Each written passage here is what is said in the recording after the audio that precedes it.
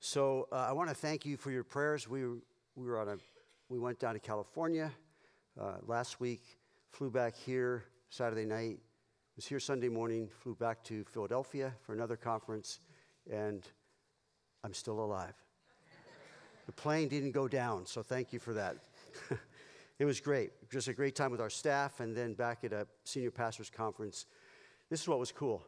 There were over 1,500 men together in this huge audit room.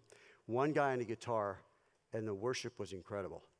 You just, the voices and the expectation, it was fantastic. That, and then obviously, any Calvary Chapel Pastors Conference or conference is just having Bible studies again. We never get tired of Bible studies. So, and also, I want to continue to remind you of the prayer requests that we're taking in the prayer bowl, and then the trumpet bowl is for the answers. And if you will put your prayer requests in there today, we will pray for them at least once a month, but we'll pray for them immediately. And then as we're going through the year, we're praying through every one of these prayer requests that we've gotten so far, which are a lot. Okay? Finally, today is communion, so it's our Memorial Day in that sense. We're remembering the cross, but Garrett shared it. I want to also continue. I think there are encouraging signs for our country, but we're a mess in many ways. So what we need to be doing is praying and praying and praying. So we have our prayer Saturday morning. We have the seniors prayer on Thursday. We have us praying for souls next Monday, not this Monday, but next Monday. We're just asking the Lord to move among us. And God said, my house should be called a house of prayer. So our believing prayer for our country, I got to fall on that, and we need to fall on that and pray. Amen? So think about coming to our prayer meetings, because we always, part of what we pray for is our nation. So here we are. Would you stand? We're in Mark chapter 6. We're going to look at the gospel and living a busy life. How many can relate to that? So here we have them so busy, they didn't even have time to eat. So in Mark chapter 6, beginning in verse 30, I'm going to just read part of it. We're going to look through verse 46. We're going to read part of it.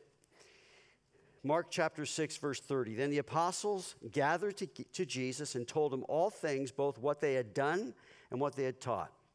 And he said to them, "Come aside by yourselves to a deserted place and rest a while, for there were many coming and going, and they did not even have time to eat." So they departed to a deserted place in the boat by themselves. But the multitude saw them departing, and many knew him and ran there on foot from all the cities. They arrived before them and came together to him. And Jesus, when he came out, saw a great multitude and was moved with compassion for them, because they were like sheep not having a shepherd. So he began to teach them many things. When the day was now far spent, his disciples came to him and said, "This is a deserted place, and already the hour is late. Send them away that they may go into the surrounding country and villages and buy themselves bread, for they have nothing to eat." But he answered and said to them, "You give them something to eat." And they said to him, "Shall we go and buy 200 denarii worth of bread and give them something to eat?" But he said to them, "How many loaves do you have? Go and see." And when they found out, they said, 5 and 2 fish. Then he commanded them to make them all sit down in groups on the green grass. I'm going to read the whole thing, so can't stop. So they sat down in ranks in hundreds and in 50s. And when he had taken the 5 loaves and the 2 fish, he looked up to heaven, blessed and broke the loaves, and gave them to his disciples and set before them, to set before them. And the 2 fish he divided among them all. So they all ate and were filled, and they took up 12 baskets full of fragments of the fish. Now those who had eaten the loaves were about 5,000 men. Immediately he made his disciples get into the boat and go before him to the other side, to Bethsaida, while he sent the multitude away. And when he had sent them away, he departed to the mountain to pray. Lord, we are thankful for your word. Thankful, Lord, that man shall not live by bread alone, but by every word that proceeds from the mouth of God. And Lord, we're all ears. Give us ears to hear what the Spirit is saying. I pray, Lord, you would help me to communicate your heart this morning as you put things on my mind and heart. Holy Spirit, we know that we need you. We acknowledge you, your presence. We acknowledge that, Lord, that Holy Spirit, you teach us all things. You guide us in all things.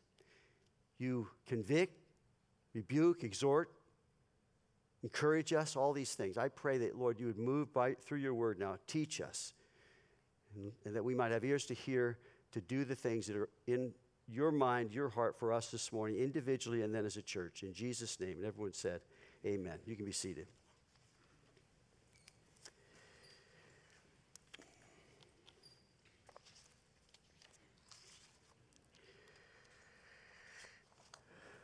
So last week we talked about the gospel and living an everyday life.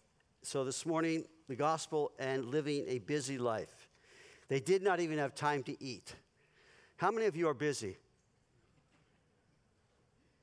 A lot of you are not raising your hand. Too busy to raise your hand, right? So they're busy. The majority of us are busy. An accountant asked one of his fellow accountants, "Where's my pencil?" She replied, "It's behind your ear." He replied, come on, which ear? I'm a busy man." No matter how busy a man is, he's never too busy to stop and talk about how busy he is. Busyness means the state or condition of having a great deal to do. It might, of not being idle. I don't believe busyness in and of itself is sin at all. In this account of Jesus with his disciples, it's what it is. It's what's happening. It's a season that they're going through. It does not say they were overloaded. It does not say they were overwhelmed or burned out. They just didn't have time to eat. See, they were busy with Jesus, about which I want to share three things to encourage you from our text. But first, I want to share a few thoughts concerning busyness. I've given myself to reading a bunch of articles just in knowing this would be the topic. It is common for us to hear and ourselves say how busy we are. It is often a default response when asked, how goes it? It seems our culture equates busyness with being a good thing, a worthy thing, in fact, successful. The opposite, in many ways, of laziness. How much of our busyness is driven by ambitions that are absent of any value in the things that really matter? It's a searching question. How much of our busyness is driven by ambitions that are absent of any value in the things that really matter? As someone said, I've never heard anyone on his or her deathbed say, I wish I spent more time at the office. A USA Today published a multi-year poll in 2008. Here we are, how many years down the road? But in 1987, 50% said they ate at least one family meal every day. Now, by 2008, that had declined to 20%. I wonder what it would be today. With the advent and advance of technology came these things: addictions to digital, virtual world. Came with this technology the myth of multitasking, which is a myth. That's the name of a book by Dave Crenshaw. 3, it's the imperative with this whole subject and this technology. It's the imperative that we must be the tech-wise families because of what it's doing. That's another book title. How much busyness is due to a lack of discerning between wants and needs, between image and character, between reality and fantasy, between denial and honesty? How much busyness is due to these things? Just lack of discernment, and thus a lack of making wise decisions. Busyness with no margin for leisure can manifest itself in having difficulty focusing, concentrating, impatience, irritability, not being able to sleep, or unwilling to make time for a needed break and some kind of exercise. Now, may I say to you, I'm speaking to myself with a megaphone. Jesus said the Sabbath was made for man and not man for the Sabbath. God does not want us burning out. He wants to so infuse our lives that though we're busy, We're busy in things that matter and things that bear fruit and things that will last for eternity. So the Sabbath, God gave that, built into not this law, but in the law, but in creation. God's design is to have time set aside to realize and know that God is the one who we need above all other things. There's an article written by Connor Neal, the question, what to do about busyness? And I want to just put these up on the screen for you just to think about them, and then we're going on in our study. There are 11 that he writes. Number 1, stop telling yourself and others how busy you are. You're telling yourself it's a reality you can't change, which is not true. Ooh. Cut your to-do list by 50% and distinguish between what is important versus urgent, which is usually someone else's urgent. 3, develop a system or set of routines to deal with distractions. 4, stop multitasking. Productive people focus on one thing at a time. I encourage that book, The Myth of Multitasking. Learn how to say no frequently and affirmatively. 6, take regular, frequent breaks during the day, every day. 7, revisit your priorities and focus your efforts on them. 8, simplify your life, including owning fewer possessions.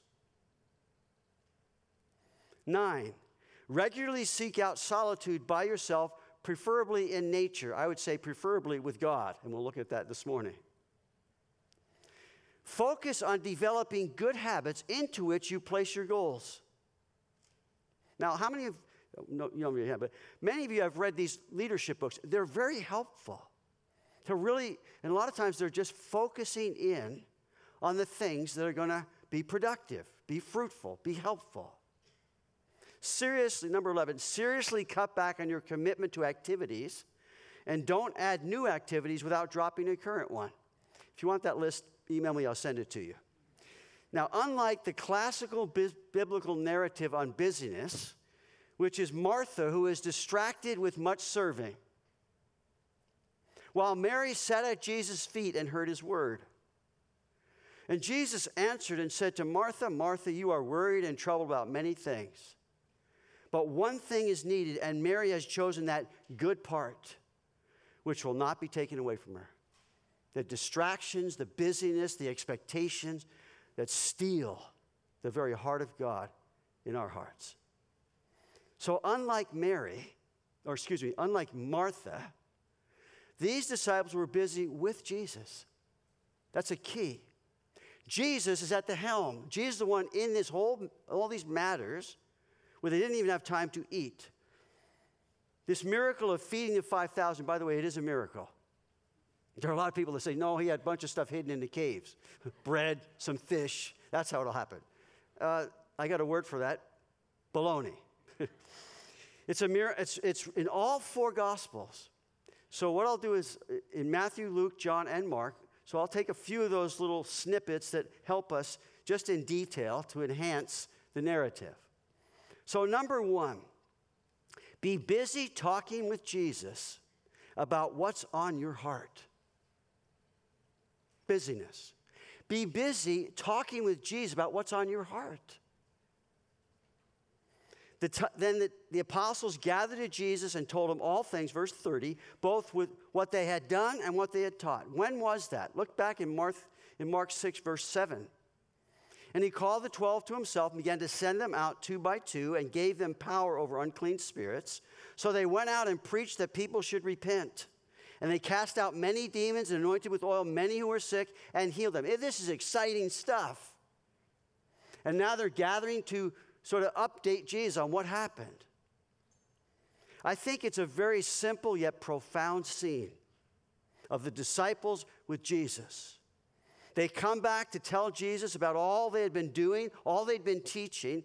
They're excited, and I believe that Jesus is rejoicing with those who rejoice. No question. I believe he was listening attentively and smiling widely as he's listening. And let me tell you, you will never find a better listener than Jesus. You'll never find a better listener than God. He loves it. And God bids us to upload and to unload in talking about everything that's going on in our lives. You might say pray without ceasing. That God's a part of what goes on in my thinking and my dialogue. It's with Him, first and foremost. But no matter what's going on, we can talk to God. We can come to Him. It's keeping Him in all our thinking, in all our feelings, in all our wins, in all our losses, in every high and stormy gale, and on every quiet and tranquil sea. God wants us to talk to Him, to tell Him, to unload and upload to Him. In Psalm 34:15, the eyes of the Lord are on the righteous. His ears are open to their cry. His people. Psalm 46, be still and know that I am God. I will be exalted among the nations. I will be exalted in the earth. The Lord of hosts is with us. The God of Jacob is our refuge. He is listening. He's our refuge. He wants us to come and be still. Cast your burden on the Lord, and He shall sustain you. He shall never permit the righteous to be moved. Peter picks up on this. Likewise, you younger people, submit yourselves to your elders. Yes, all of you be submissive to one. So these relationships with one another, and be clothed with humility. For God resists the proud, but gives grace to the humble. So in our interaction with each other, but then he says this, therefore humble yourselves under the mighty hand of God, that He may exalt you in due time, casting all your cares upon Him, for He cares for you. In all of our relationships, there are issues. There are things. And God's saying, you humble yourselves with one another, and then come and talk to me about it. Come and cast your cares upon me. Philippians, be anxious for nothing, but in everything, by prayer and supplication, with thanksgiving, let your requests be made known to God, and the peace of God, which surpasses all understanding, will guard your hearts and minds in Christ. Talk to God. We are to do this not only individually with God, but then as we're together and talking, God is listening. Love this Malachi passage. Then those who feared the Lord spoke to one another, and the Lord listened and heard them. So a book of remembrance was written before Him for those who fear the Lord and who meditate. When we're together in a gathering and we're talking about things, and God's listening. That's what a kind of listener He is. He's listening in on those gatherings. So the question is, what do we talk about? How are we talking about others? How are we talking? Are we uploading to God and unloading to God in our fellowship as believers? Now, notice, told them all things, both what they had done and what they had taught. You see, we do according to what we believe. And so they're taking these things and running them all by Jesus, sort of doctrinally. Do I have it right?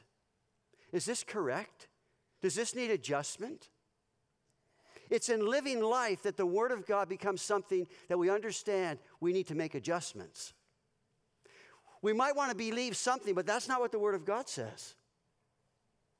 That needs correcting so that it affects now our lives and how we live in pleasing God, which directly relates to how we live in loving each other and directly relates to how we live in loving God. There was a guy named Apollos who in Acts chapter 18 we read, now a certain Jew named Apollos, born at Alexandria, an eloquent man, notice, and mighty in the scriptures, came to Ephesus. So he began to speak boldly in the synagogue. When Aquila and Priscilla heard him, they took him aside and explained to him the way of God more accurately. We all need our doctrinal things accurate, more accurate. God is adjusting. How? Through our talking to Him, our fellowship with one another. Verse 31 of Mark. And he said, come aside by yourself to a deserted place and rest a while. For there were many coming and going, so they did not even have time to rest, to eat rather. They're busy with Jesus. Keep that in mind. Jesus notes their labors. God takes note of your labor. Hebrews, God is not unjust to forget your work and labor of love, which you have shown toward his name, in that you have ministered to the saints and do minister. And we desire that each one of you show the same diligence in full assurance of hope until the end, that you do not become sluggish, but imitate those who through faith and patience inherit the promises. God sees our labors. He will reward those labors. He's not missing any of them. Know that. So they departed, verse 32, to a deserted place in the boat by themselves. As it turns out, the only rest they got was in the boat by themselves with Jesus. Blessed, Pastor Chuck Smith used to say, blessed are the flexible, for they shall not be broken. I love it. Because we need to remain flexible as being busy with Jesus. It might get redirected. They're thinking they got a prolonged rest when really all they got was a power nap in the boat. So number one, be busy talking with Jesus about what's on your heart. Secondly, be busy looking to Jesus to shepherd your heart. He does that in the midst of living life. He is the shepherd. He's the great shepherd, the good shepherd. And so it says, but the multitude saw them departing. Many knew him and ran there on foot from all the cities. They arrived before them and came together to him. Verse 34, and Jesus, when he came out, saw a great multitude and was moved with compassion for them because they were like sheep not having a shepherd. So he began to teach them many things. Jesus was not moved with annoyance. His compassion is timeless. Whether it's one lost soul, one convicted sinner, one wandering sheep, Jesus always sees them with the heart of a shepherd. He is the shepherd. He sees you with the shepherd's heart. He sees me with the shepherd's heart. Read John chapter 10 when you go home. Jesus is the door of the sheep that they may have life. He came out to have life more abundantly, the shepherd. He is the good shepherd who gave his life for the sheep. That's you and me. He laid down his life for you and me. No one took it. He laid it down of himself. He sacrificed his life on the cross as the good, great, chief shepherd of my heart and your heart. Would you join in reading Psalm 23 with me? The Lord is my shepherd, I shall not want. He makes me to lie down in green pastures. He leads me beside the still waters. He restores my soul. He leads me in the paths of righteousness for his name's sake. Yea, though I walk through the valley of the shadow of death, I will fear no evil, for you are with me. Your rod and your staff, they comfort me. You prepare a table before me in the presence of my enemies. You anoint my head with oil. My cup runs over. Surely goodness and mercy shall follow me all the days of my life, and I shall dwell in the house of the Lord forever. And everyone said, Amen. He is our good shepherd. He is my shepherd.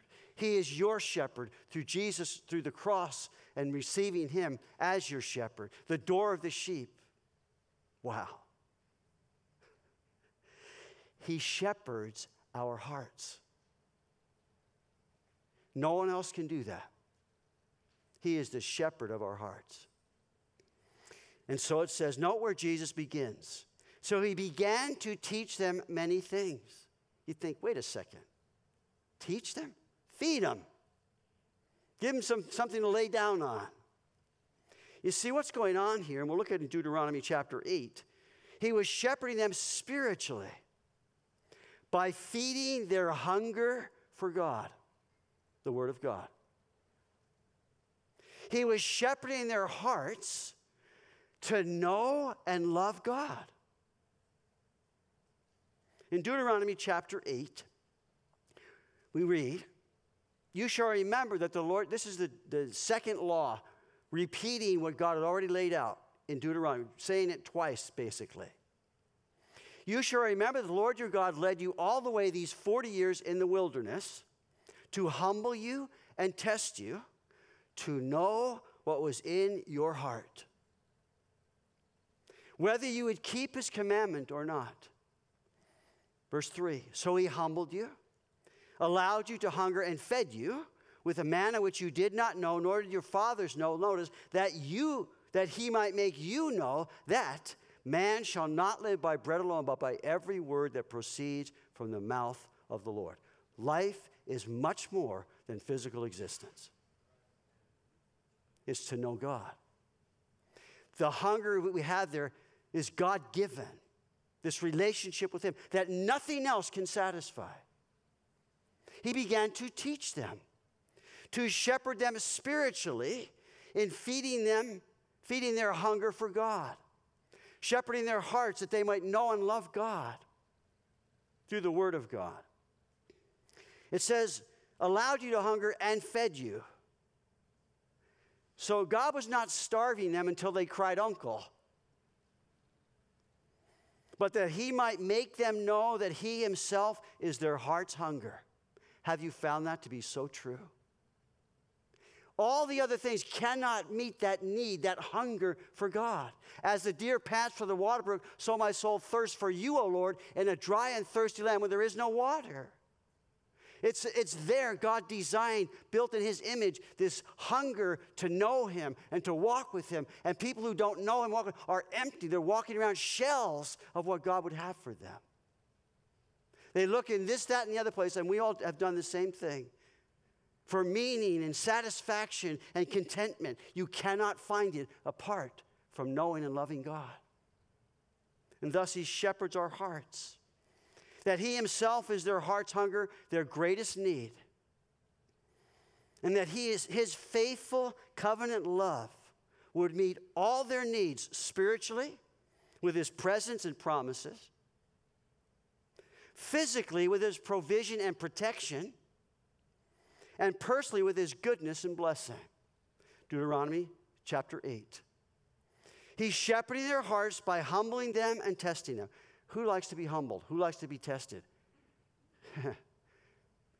God loves us too much to keep us in the condition we were in when we met him. And so this is humbling and testing. That's the shepherding of our hearts. Shepherding their hearts by chastening them. Who likes chastening? And yet we find in the Bible how important that is. And as parents, we understand how important that is.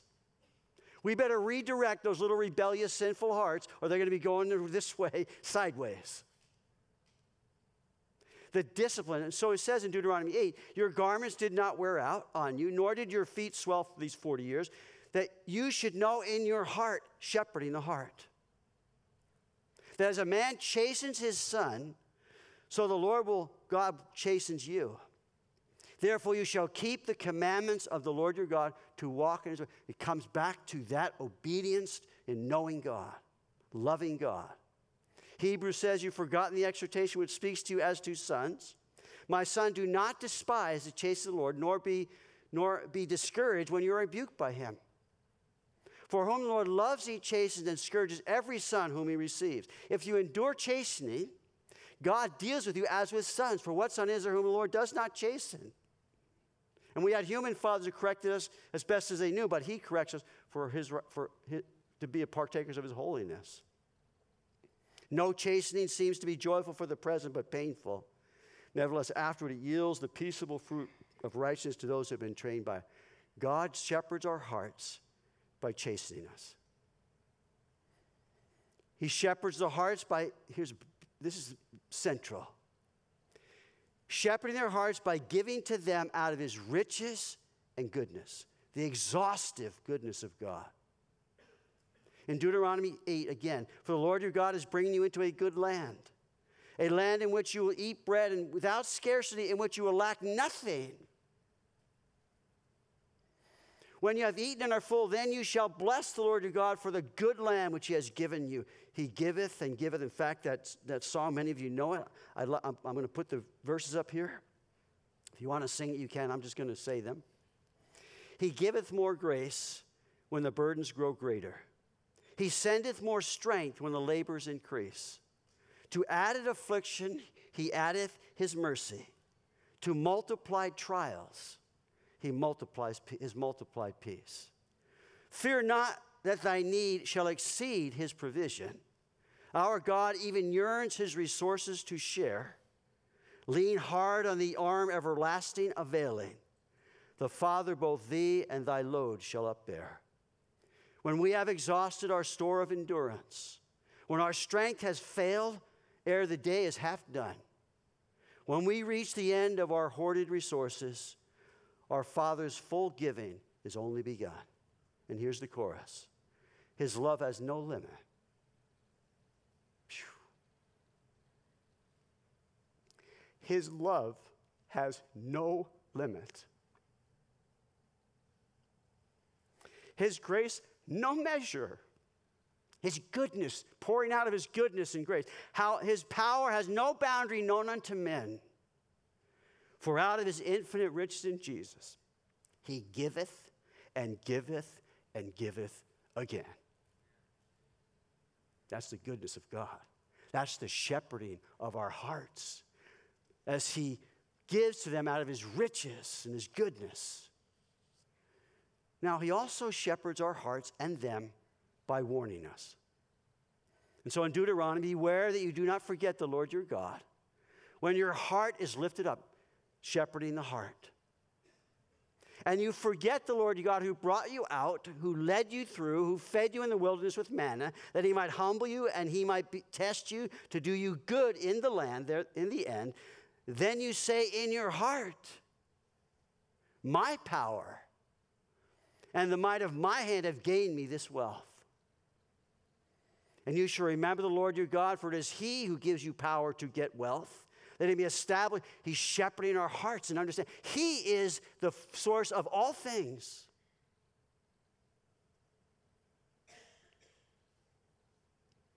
That he may establish his covenant, which he swore to your fathers as it is this day. Then it shall be, if you by any means forget the Lord your God, and follow other gods, and serve them, and worship them, I testify to you this day that you shall surely perish. There is no life in a life of rebellion against God. So back to Mark. When the day was now far spent, his disciples came to him and said, this is a deserted place and already the hour is late. Send them away that they may go into the surrounding country and villages and buy themselves bread, for they have nothing to eat. But he answered and said to them, you give them something to eat. Are you kidding me?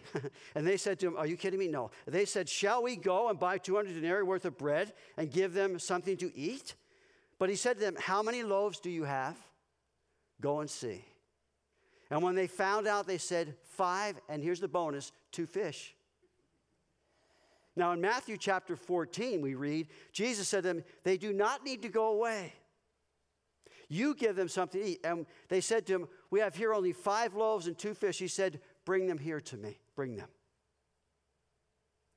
In John we read, then Jesus lifted up his eyes and seeing a great multitude coming toward him, he said to Philip, where shall we buy bread that they may eat? So he sees him, and he's got Philip, who might be standing next to him. Philip, what do you think? But this he said to test him, shepherding the heart, for he himself knew what he would do. One of his disciples, Andrew, Simon Peter's brother, said to him, there's a lad here who has 5 barley loaves and 2 fish, but what are they among so many?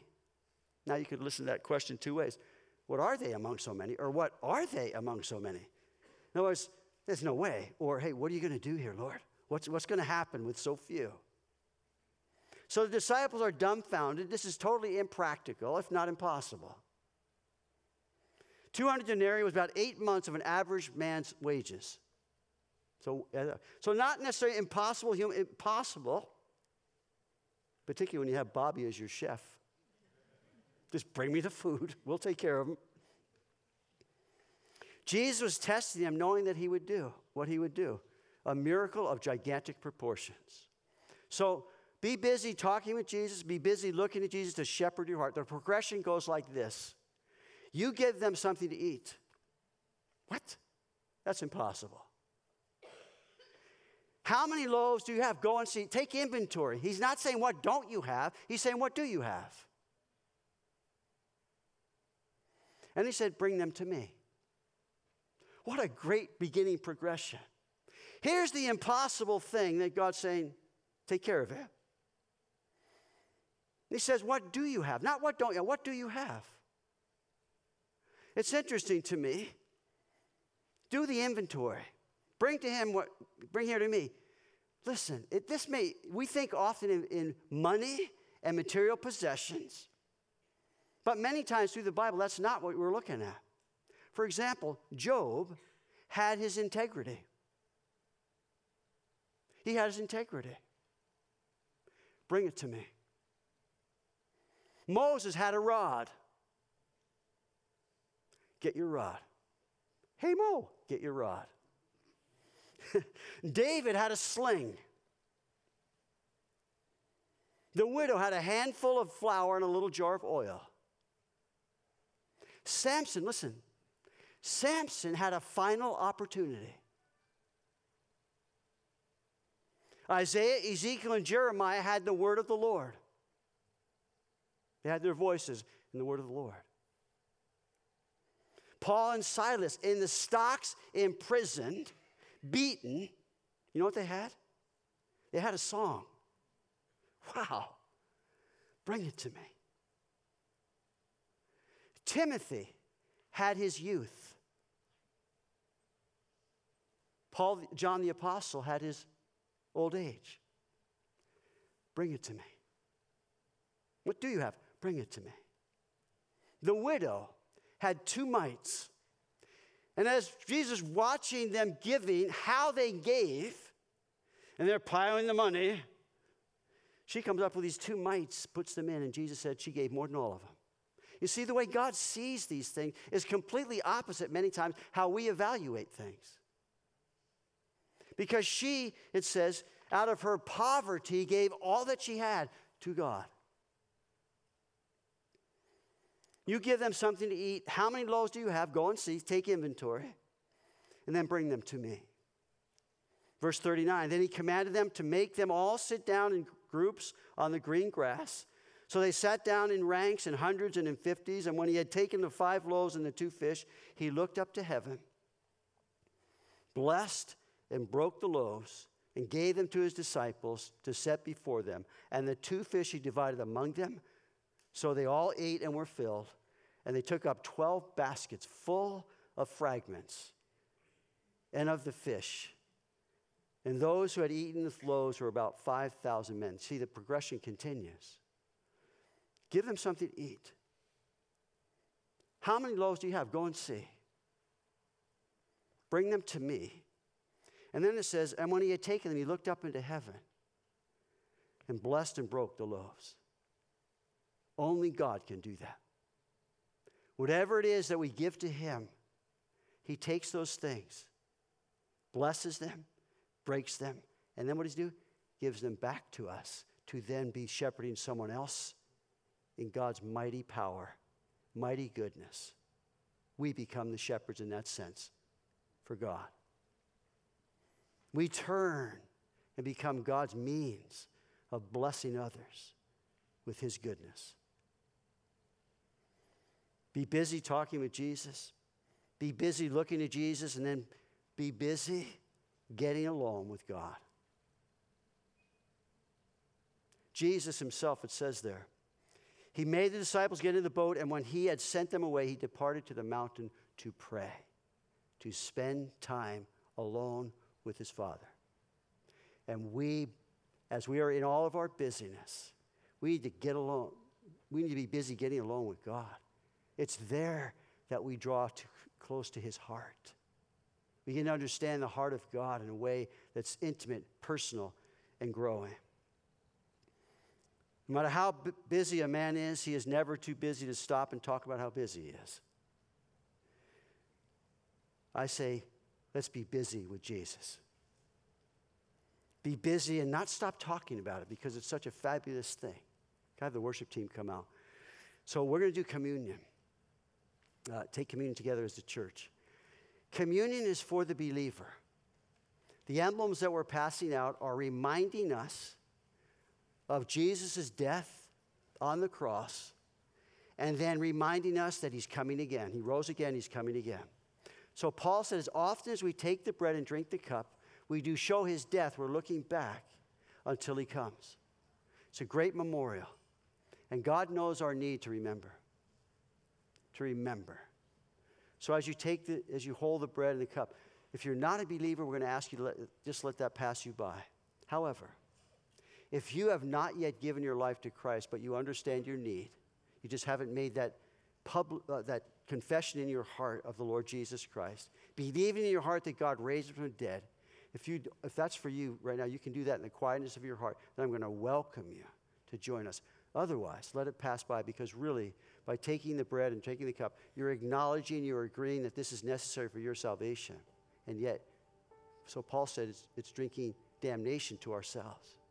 So please let that go by and enjoy our time here in worship. So as you receive those emblems, hold them, and then I'll come up and we'll take them together.